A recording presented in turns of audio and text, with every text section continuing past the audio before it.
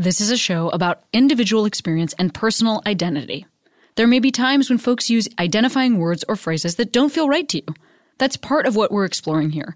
Please listen with an open heart, and as always, I welcome your polite, engaged feedback, and I encourage you to continue the conversation in your own life and with your own community. Welcome to Query.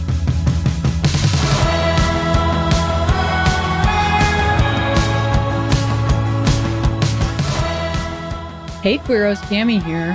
First of all, still have people that are becoming Patreon patrons. You can go to patreon.com/HeyQueeros and you can contribute to this show, which makes you a good person. That's the look. Lil Nas X has been talking to us about whether or not we're going to hell. And the number one determining factor, heaven v. hell, is whether or not you're a Patreon patron of this show. Christian religions have been telling you it's something else, but they're wrong. So, anyway, today on the show, Precious Brady-Davis. I was on a panel with Precious that was organized by my friend Amani Rupert Gordon, and I just loved this person, and so I asked her if she would come be on the show, and she said yes. She's got a memoir coming out that is called I've Always Been Me. It is available for pre-order now. It comes out July 1st. So please get that, and then please enjoy this awesome chat with Precious Brady-Davis, who currently works at the Sierra Club, which is not a club of people organized because they love Sierra, a producer on this show, but a different thing focused on economic justice. Not economic justice. That's the wrong, not economic, ecological. Focused, green, making it green. Not money. Look, is this the best intro we've ever done? Yes. Enjoy. I've been feeling wrong, but I'm still holding on. Darling, I know it's careless. Whew. I am delirious today. Let's do this. Let's do this. Happy Friday. Oh my God, happy Friday. It is Friday. It's fully Friday. Congratulations to us. Right, exactly. Absolutely. I want to ask you to introduce yourself. I always have guests introduce themselves. My name is Precious Brady-Davis. I am a trans woman of color. I'm a wife, a mother, a native Nebraskan, Scorpio, author, communications professional, and I am trying to call myself, as of recently, a cook. Oh,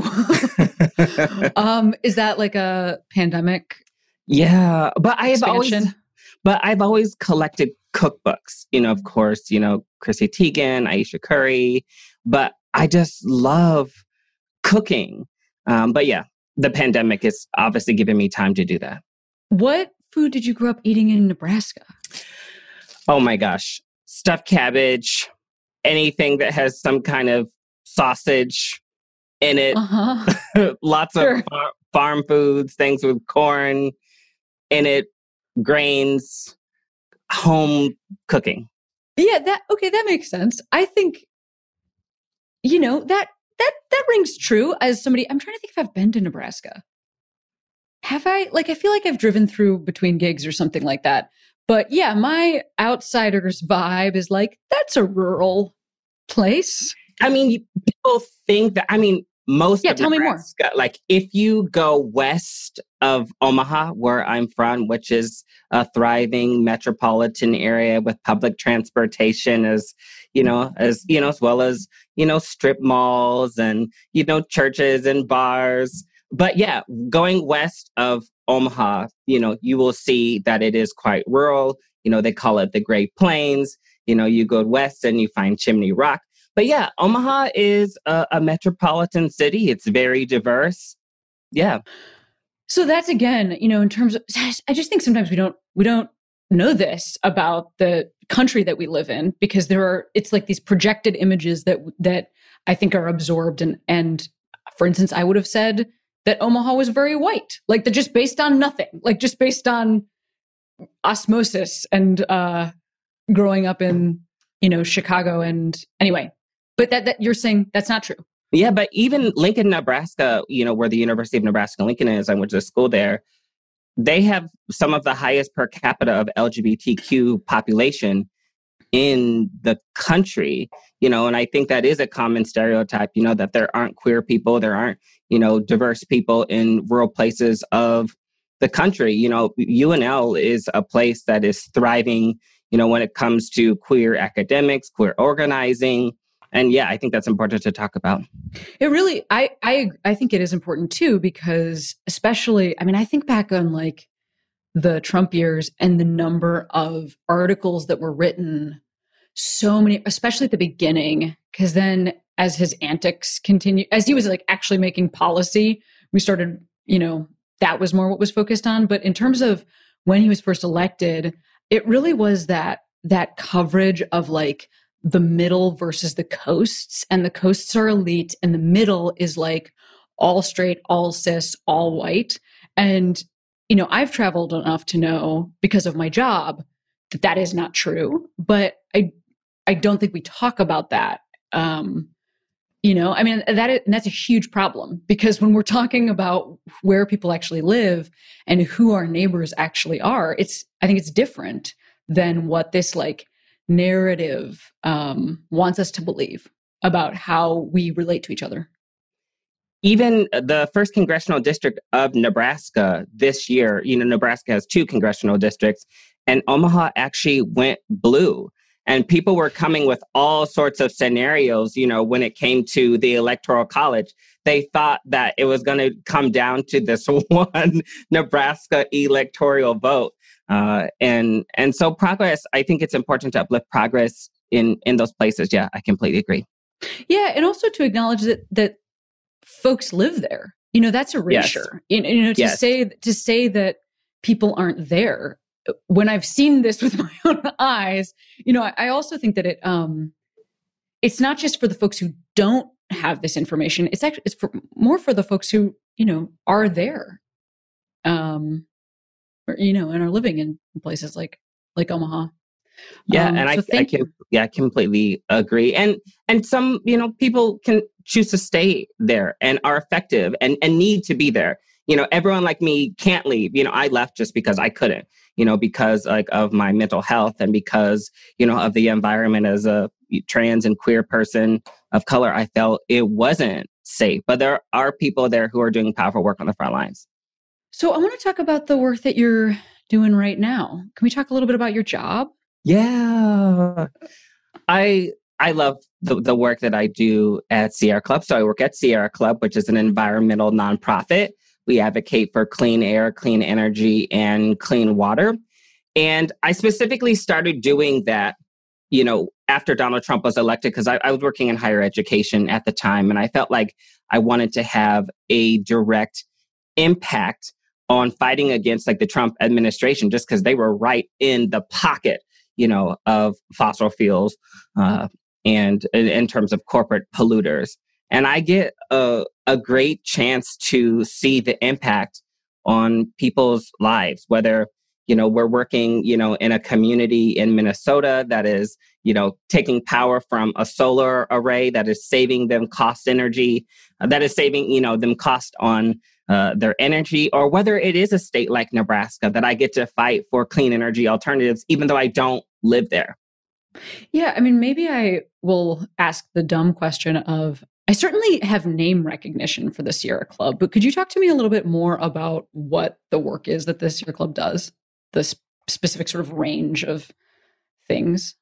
Yeah, the Sierra Club does lots of different vast kind of work. So the work that I do specifically is on a campaign called Beyond Coal.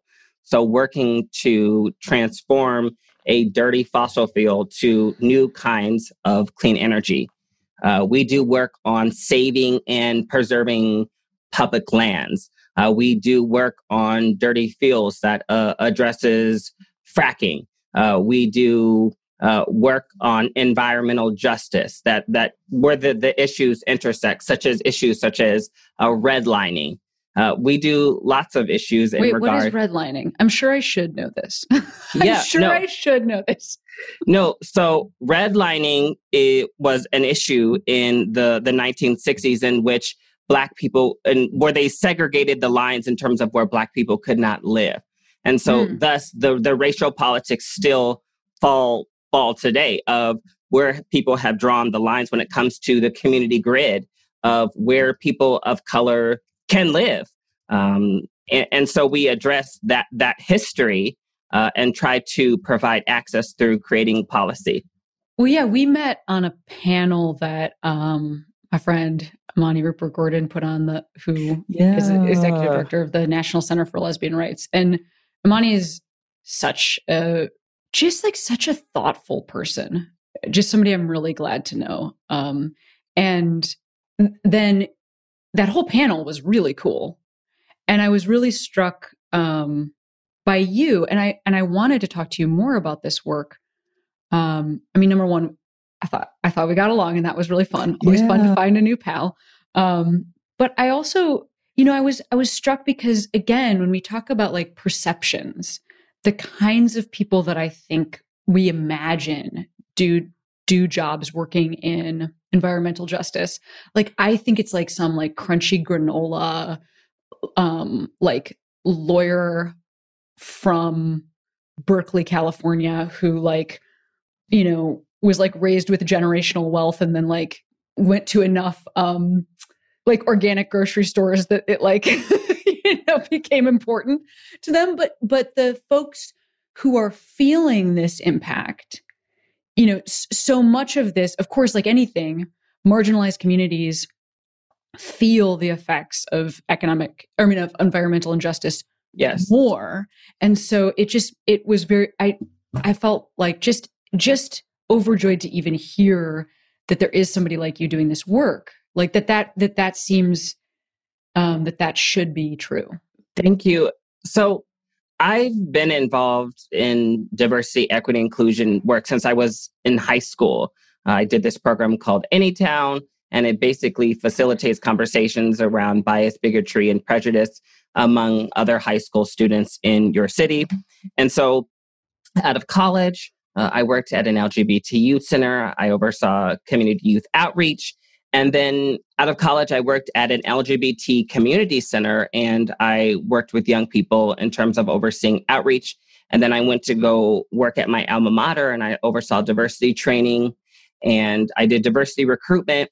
But it was at that moment where I started considering what are other kinds of diversity that I can do, that I wanted to show. Like so often, like when we look at queer and trans folks, like we see people like in the movement, like doing only LGBT queer organizing work. And that is important too. Like we need people like in that space. And it was the first move when I moved into higher education. That was the first time where I said, I can expand my work, because I felt like I was being pigeonholed as a Black trans woman, that I was going to be doing outreach work forever. And so when I wanted to make the move out of higher education, I wanted to do something else in the realm of diversity. And of course, when it came, like I said, to the work that Trump was doing, it was obvious that that was the work that I wanted to do, because so often we don't think of queer folks expanding into other kinds of work. And that's what I wanted to show. Yeah, absolutely. Well, I mean, I know most of our listeners that just listen to this podcast are, people with jobs that are often outside the, LGBTQ sort of official activism space. And so I'm sure there are a lot of people who can relate to the idea of, spreading a message of diversity and inclusion, like wherever you happen to find yourself, or wherever you pursue a career. I want to ask you about when you were working in LGBTQ outreach. Where was that center? Where was that? So I worked at the Center on Halsted, which is situated within the heart of Boys Town in Chicago. Absolutely. Halsted and Waveland. I mean, I lived in that community, at least a decade. I lived there. When did you work there? So I worked there from 2011 to 2014. Oh, wow. Okay. So we would have maybe not overlapped because I moved to Los Angeles in 2012. But prior to that, and you should feel free to jump in and correct me, because I'm going to vaguely, speak about this from like its memory, Yeah. as a former Chicagoan. So, Boys Town is this neighborhood that's right next to Wrigley Field and Wrigleyville, which is where like a lot of sports drinking happens in Wrigleyville, and a lot of like Irish flags are flown. And then directly next to that is this, traditionally like white cis dude gay neighborhood from way like maybe early times. And obviously there have always been all sorts of different folks, but the people who got money and then bought condos there, it was a very different community of people than that needed services. By the time it was like in the mid 2000s and I was living in Chicago, there was a huge, because I grew up there, then I moved away and I came back. And when I was living there, when I came back, there was a huge thing going on in that neighborhood. And it sounds like you might have worked there during part of this, where, the folks who were like property owners were these like double income, no kids dudes from like 30 to 60 who, are like the, flexed out gay guy that one would imagine from the television show Queer as Folk. And then like the folks who actually needed services, there were a lot of Black trans folks, specifically also a lot of Black trans women who were being not welcomed and actually actively pushed out by this community who like got some status, got some money, and then like forgot where they came from. I mean, or maybe they never came from those places, but this was a huge issue that was ongoing during the time that I lived there. And then the Center on Halsted built a huge, massive, beautiful new space above a Whole Foods. And in some ways, it looked like maybe for a minute at the beginning that was sort of going to continue to be unwelcoming to our family members who needed the most support. I know that folks then worked very actively to change that. And I'm wondering if you could speak to, the stuff that I'm talking about, and if that does reflect your experience. And Absolutely. I think there are a myriad of things to pull from that. I mean, first of all, we can talk about the gentrification of that neighborhood.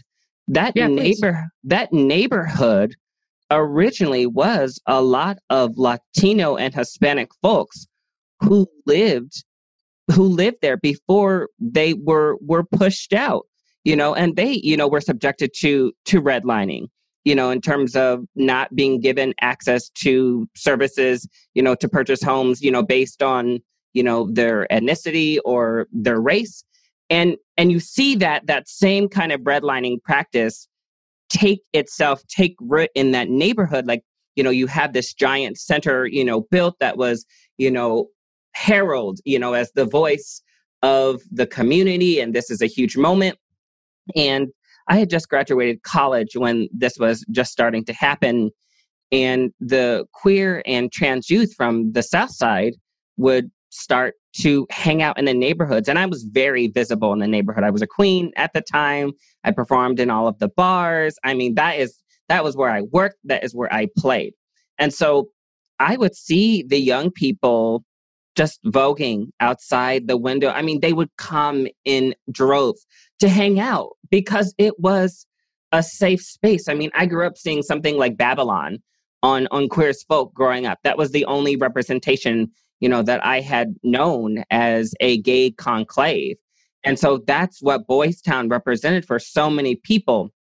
And there started being some violence that broke out in the neighborhood. And they were blaming that violence specifically on the young people. And it was at that point where there was a community meeting, and there was probably about 600 people at this meeting. It was in a large gymnasium. And the people who lived in Lakeview, Boys Town, were sitting on one side, and the young people were sitting on the other side. I was sitting on the side of the community because I was a queen and I felt like queens are community activists. And so I was, showed up in solidarity. And I couldn't believe the vitriol that I heard from the people who were testifying at that community meeting of saying, we don't want the young people here. These young people don't belong. These young people are trouble. And they were saying it's that center. It's that center that brings those young people here for services, because not only is the center on Halsted located in that neighborhood, so is the Broadway Youth Center. And so the youth are able to kind of circumference around, and they get healthcare through the Broadway Youth Center, which is under Howard Brown's leadership, and then they would come to Center on Halsted for their programming. And so basically they could have a full day of services from 9 a.m. to 8 p.m. at night, and then they would find refuge on the streets, or going to sleep at the lake. And it was at that moment, I was still, a queen, after college. I said, oh, I can do this. I can perform. But after that meeting, I was like, I don't want to be around. These are the people who are hugging me in bars and want to take pictures with me. And I want nothing to do with these people at all. And so we just had to push back against it. There was, a group of us who organized a group called Queer is Community, and we held community town halls. And I went to go work at the Center on Halsted. I went to go work with those young people. And I felt like I put myself as a wedge between the community and those young people. And it was such a gift to work with those young people who were so resilient. And many of them were involved in the sex trade. Many of them, were homeless and, would walk the streets at night. And just seeing them just show up, it felt so resilient. The way in which they still possess the joy in their lives. And the voguing was the joy in their lives. The voguing was what gave them power. And right, when we look at history, we see that is where queer and trans folks found joy in the nightlife and the power to create their own worlds. And so it was just disgusting to see. And not just that same kind of, situation in terms of not creating access and space for young people, I saw it happen all over the country. It was happening in New York City with Ally Thornay. It was happening in Los Angeles at the LA Gay and Lesbian Center. It was happening in St. Louis. And it was just disgusting to me just to see white gay men say, we don't want these kinds of youth in our communities, especially when we look at the history. When we look at the history, when we know the high rates of homelessness, suicide, and so many other individuals' experiences when it comes to coming out.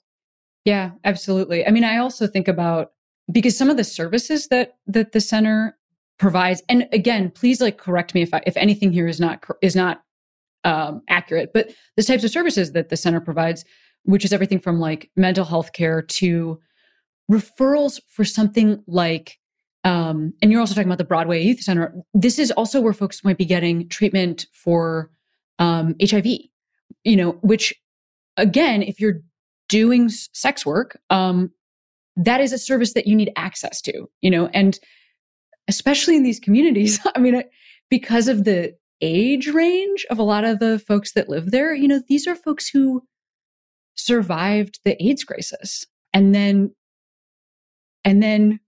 flipped around to say to, our own family, essentially I made it through, good luck, and slam the door, and I think about something like that.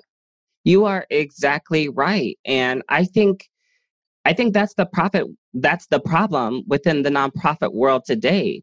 The nonprofit industrial complex, especially when it comes to LGBTQ leadership of these organizations. There needs to come a point when you step aside because you no longer realize the urgency of the work and what these young people need. I remember we were battling the executive director of the center because they didn't want the young people to sleep in the building. we were being told to wake. This is a 3-year journey that I had to experience. So that was extremely traumatic at times. We're being told to wake homeless youth up that they cannot sleep in the building. And my coworkers and myself are saying, these are the homeless. They haven't slept.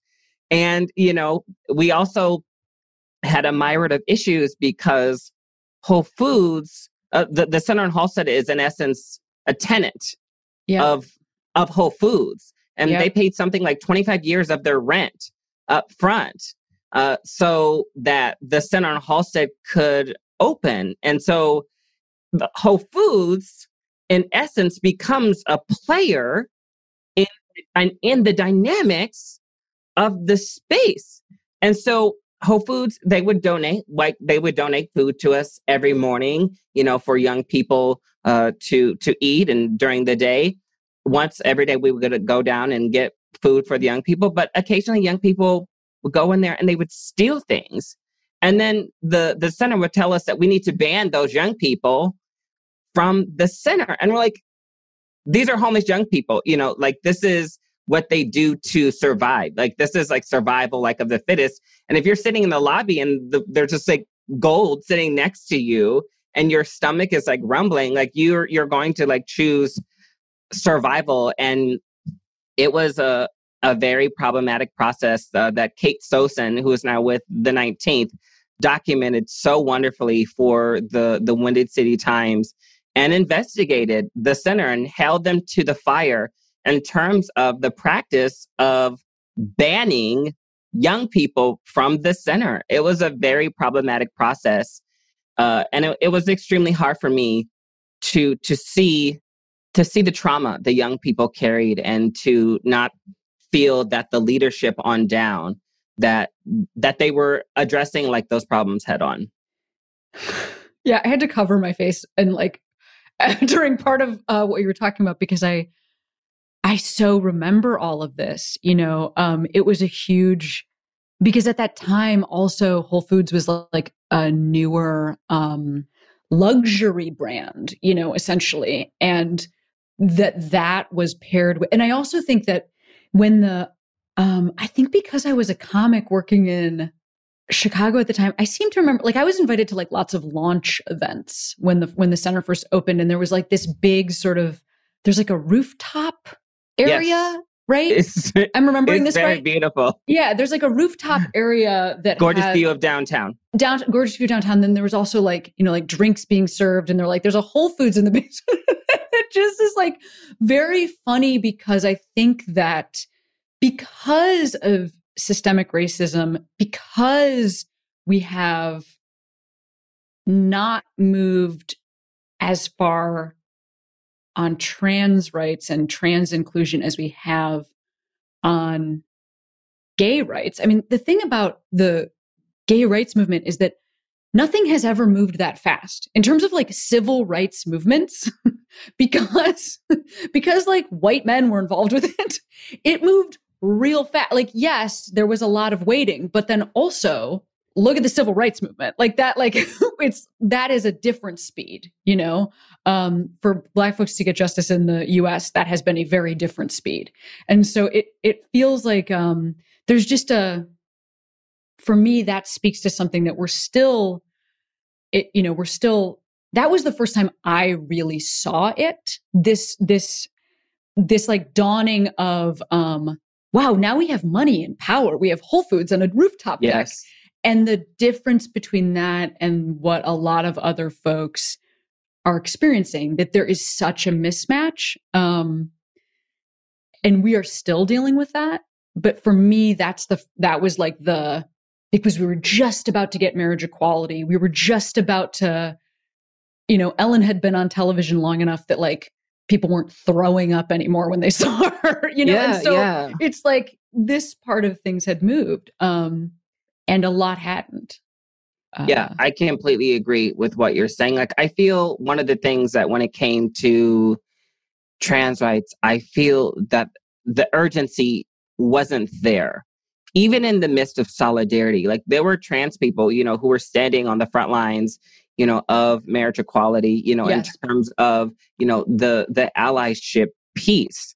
Yes. But I feel there hasn't been a full outcry. Like when you look at things, when you look at, you know, HIV and AIDS, like when you think of the tactics of groups like ACT UP, scaling, you know, the FDA, making AIDS quilts in Washington, you know, to mark the memory of those lives lost.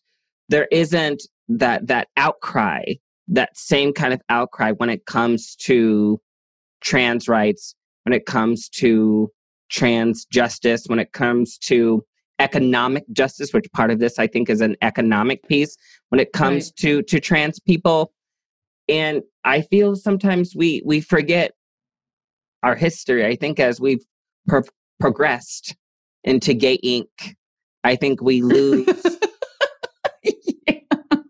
I think we lose a little bit. I think we lose a little bit of that, right? I think it takes all of us like in a fight. I think it takes people who are institutionalized. It takes people who are in the chant, but I think there should be more of that crossing more often to leave us in our history. You know, because it's about moving with urgency. And I often remind people of that. The urgency is lives are at stake. There are homeless trans youth who are sleeping on the street every night, who don't have access to resources. And it was why the things happening at the Senate with the leadership, that was so problematic. Like, you don't have to, you're in an office at the other end of the building. I see a young person who's sitting in front of me and has a myriad of issues. And I would hope as we move forward that would be more of a priority. But I am glad that, you know, it is also interesting of how the dawn of modern trans equality, that it took beauty, that I think that it took the beauty of trans people, that was the barrier that broke open the conversation. You know, like when you see, you know, Janet Mock and Laverne Cox, you know, Carmen Carrera arriving on the scene. I mean, you can't ignore their beauty. You can't ignore the beauty of trans folks. And I think that broke open the conversation, that we're here, that you, and I think that's one of the powers of visibility and the problems of visibility in itself too. But I think that helped push open the door. That is really interesting and makes a lot of sense to me. Well, then that also, I think that the tough thing about that, as you're saying that, is that that's not scalable, you know, because those women have access to a lot of help in looking like that, as does anybody who works in Hollywood, you know, like, yo, if I'm on TV, I do not do my own makeup, you know. Of course, of course, a team of people, of course, and you know, that is true. That I don't know whether you want to say passing or whether you want to just say like, yeah, just straight up beauty. You know, that is it's so not scalable for an entire community because it just requires so much access. Yeah, I completely agree. But I think that there are legends, you know, that we pull from our history. Mm-hmm. Someone like Leslie Feinberg, you know, I mean, there are people there, but I don't think people were magnifying them to the forefront. You know, you can't say that queer and trans folks haven't been here, because we've always been here. It's about who is telling the story, you know, and I think that we've been removed from the narrative for so long. But I think I'm saying that I felt like beauty helped open the door, you know, to the conversation, to the existence. That's just so smart. And I will also add that, I mean, clearly this is many of the contestants on RuPaul's Drag Race are not trans. Most of them are not. But it does seem to be a different, I think racially, it's a more diverse group of, like, there are more Black men that are beautiful queens. That I think that is also something that has really changed in terms of visibility. You know, that there for an American, you know, if we have to change our minds via consumption, unfortunately, which I think sort of sometimes we do, there is this way in which beauty has really changed things for the queer community writ large, both for trans folks getting more representation in that area, and then also just something like, the rise of like Black queens and seeing,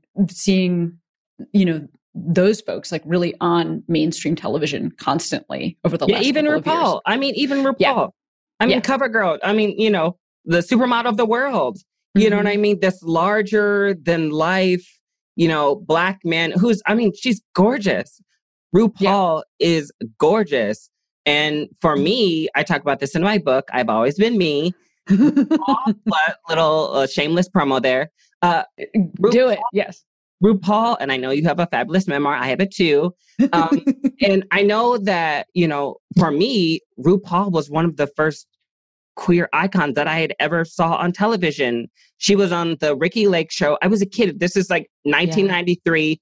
And she's got these long legs and she has this soaring cape, blonde wig. And she comes out twirling. And we see even, in that same era, when you look at Sally Jesse Raphael and you work at and you look at Phil Donahue, the way that in which trans people were, even Jerry Springer, the way in which trans folks were paraded on. And it was kind of like, can you believe it?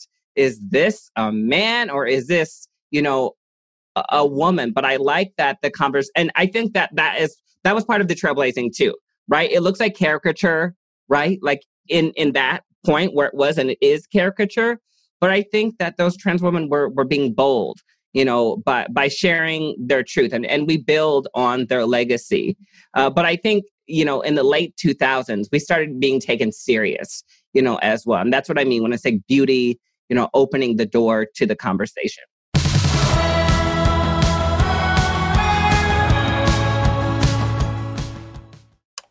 Back for another game. You know it. What's going on? Just one more week till Max Fun Drive. Hard to believe.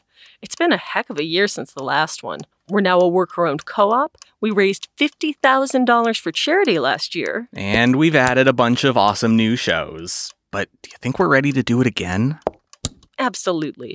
Lovely new gifts are lined up. The episodes will be amazing. And wait till everyone hears the bonus content. Yeah, plus they know to go to MaximumFun.org/newsletter, so they're getting all the news. Oh, like that meetup day is on Thursday, March 21st. Then what's bothering you? Me? Oh, nothing. We're all set for Max Fun Drive to start on Monday, March 18th. I just didn't want you to see this coming. Check. What? Hang on.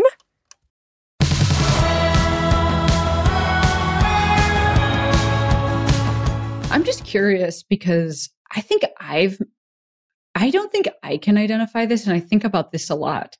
Do you see like trans men or trans masculine folks who are having as much of an opportunity to break through and get some compassion, some understanding, and some interest? Because I feel that I really don't. I really feel like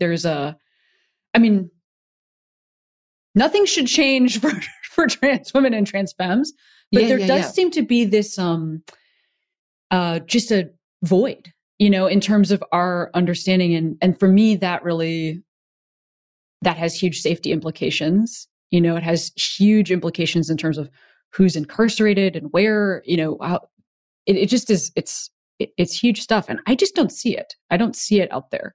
Are you saying in terms of like the visibility? Representation, visibility, but I'm always open to the idea that maybe I've just missed it, maybe it is happening, but I think that the scale has started to tilt, like when it comes to trans men in terms of visibility in Hollywood. I mean, when it comes to, folks, like Leo Shang, who is, in the L Word, someone like... we've had Leo on this show. Leo's fantastic. Someone like Teak Milan.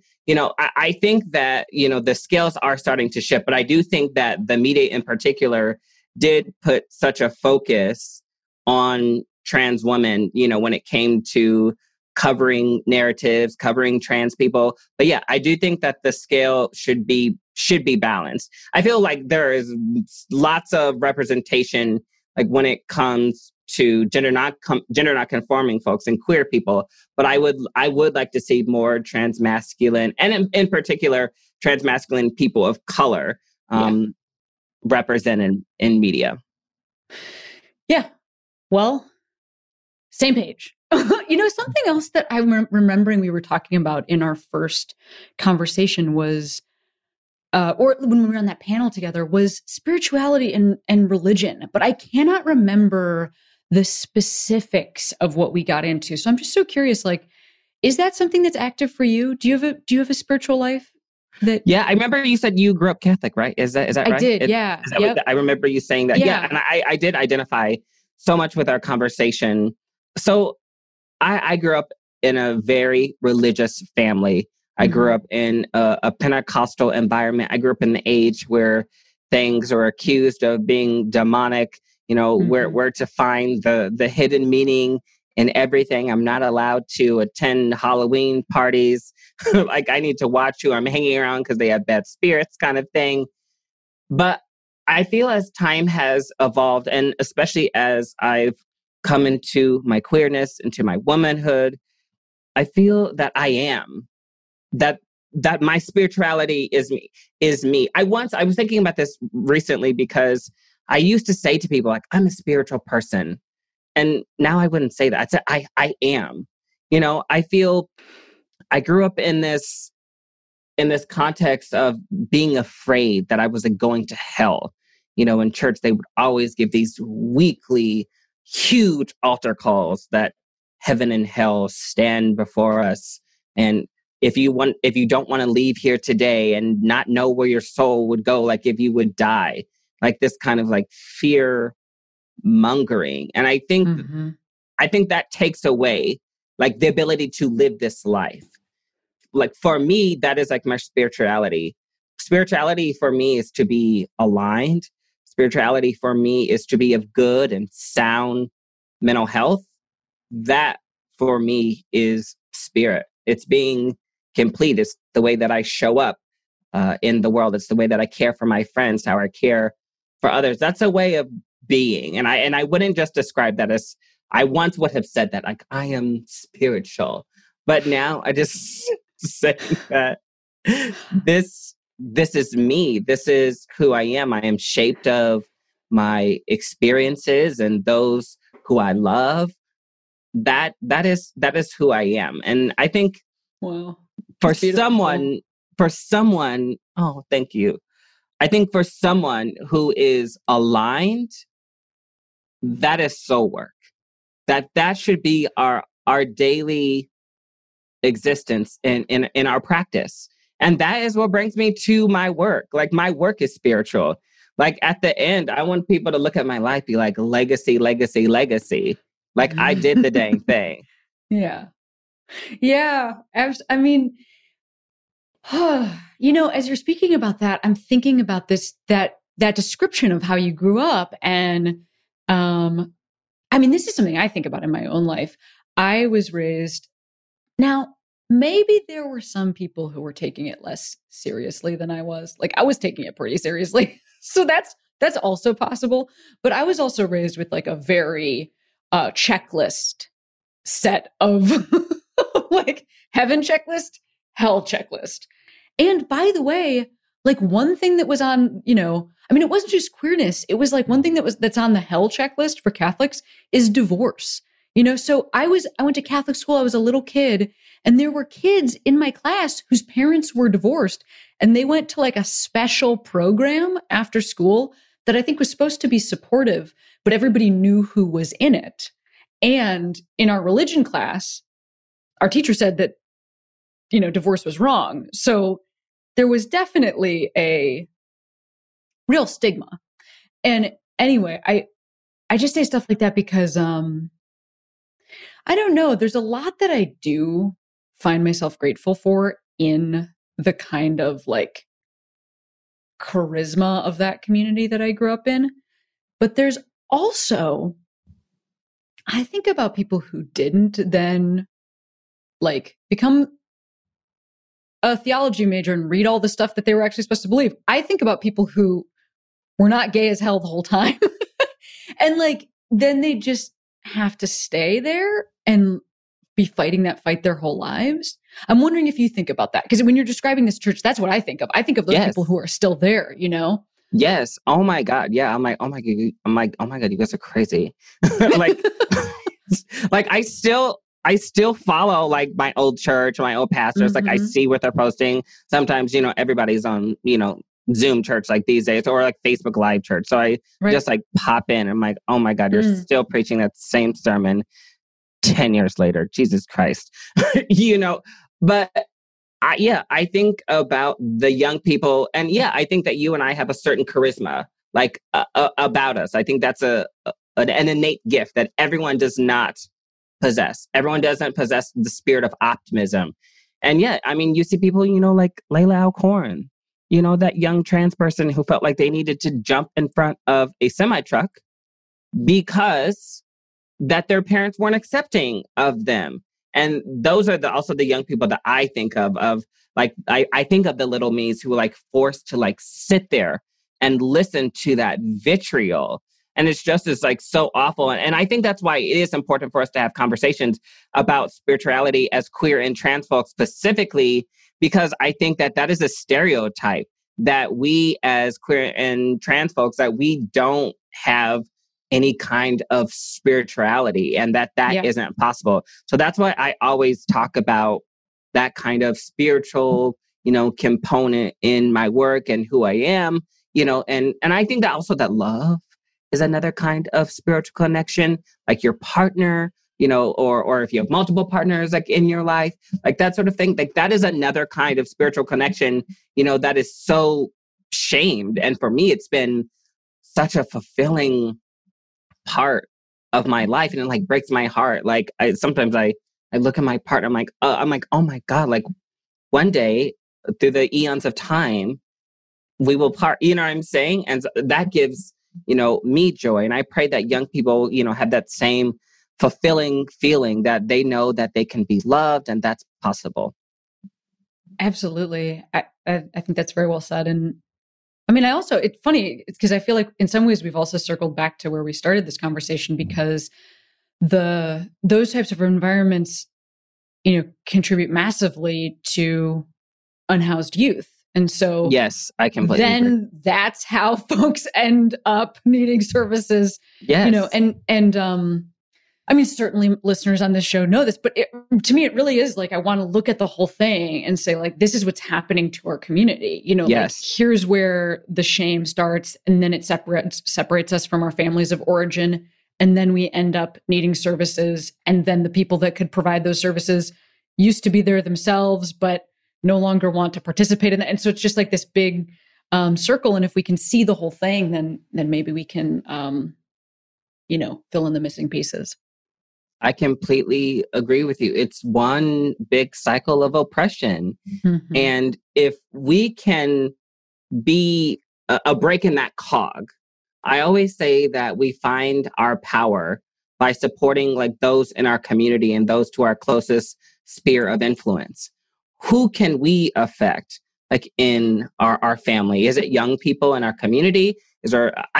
Last Friday, I went and I was in a Zoom, and I was invited, and I talked to 6th to 8th graders here at a Chicago public school. And it was like 150 young people. And my heart was like so touched just to be in that space and to talk about. What were you talking about?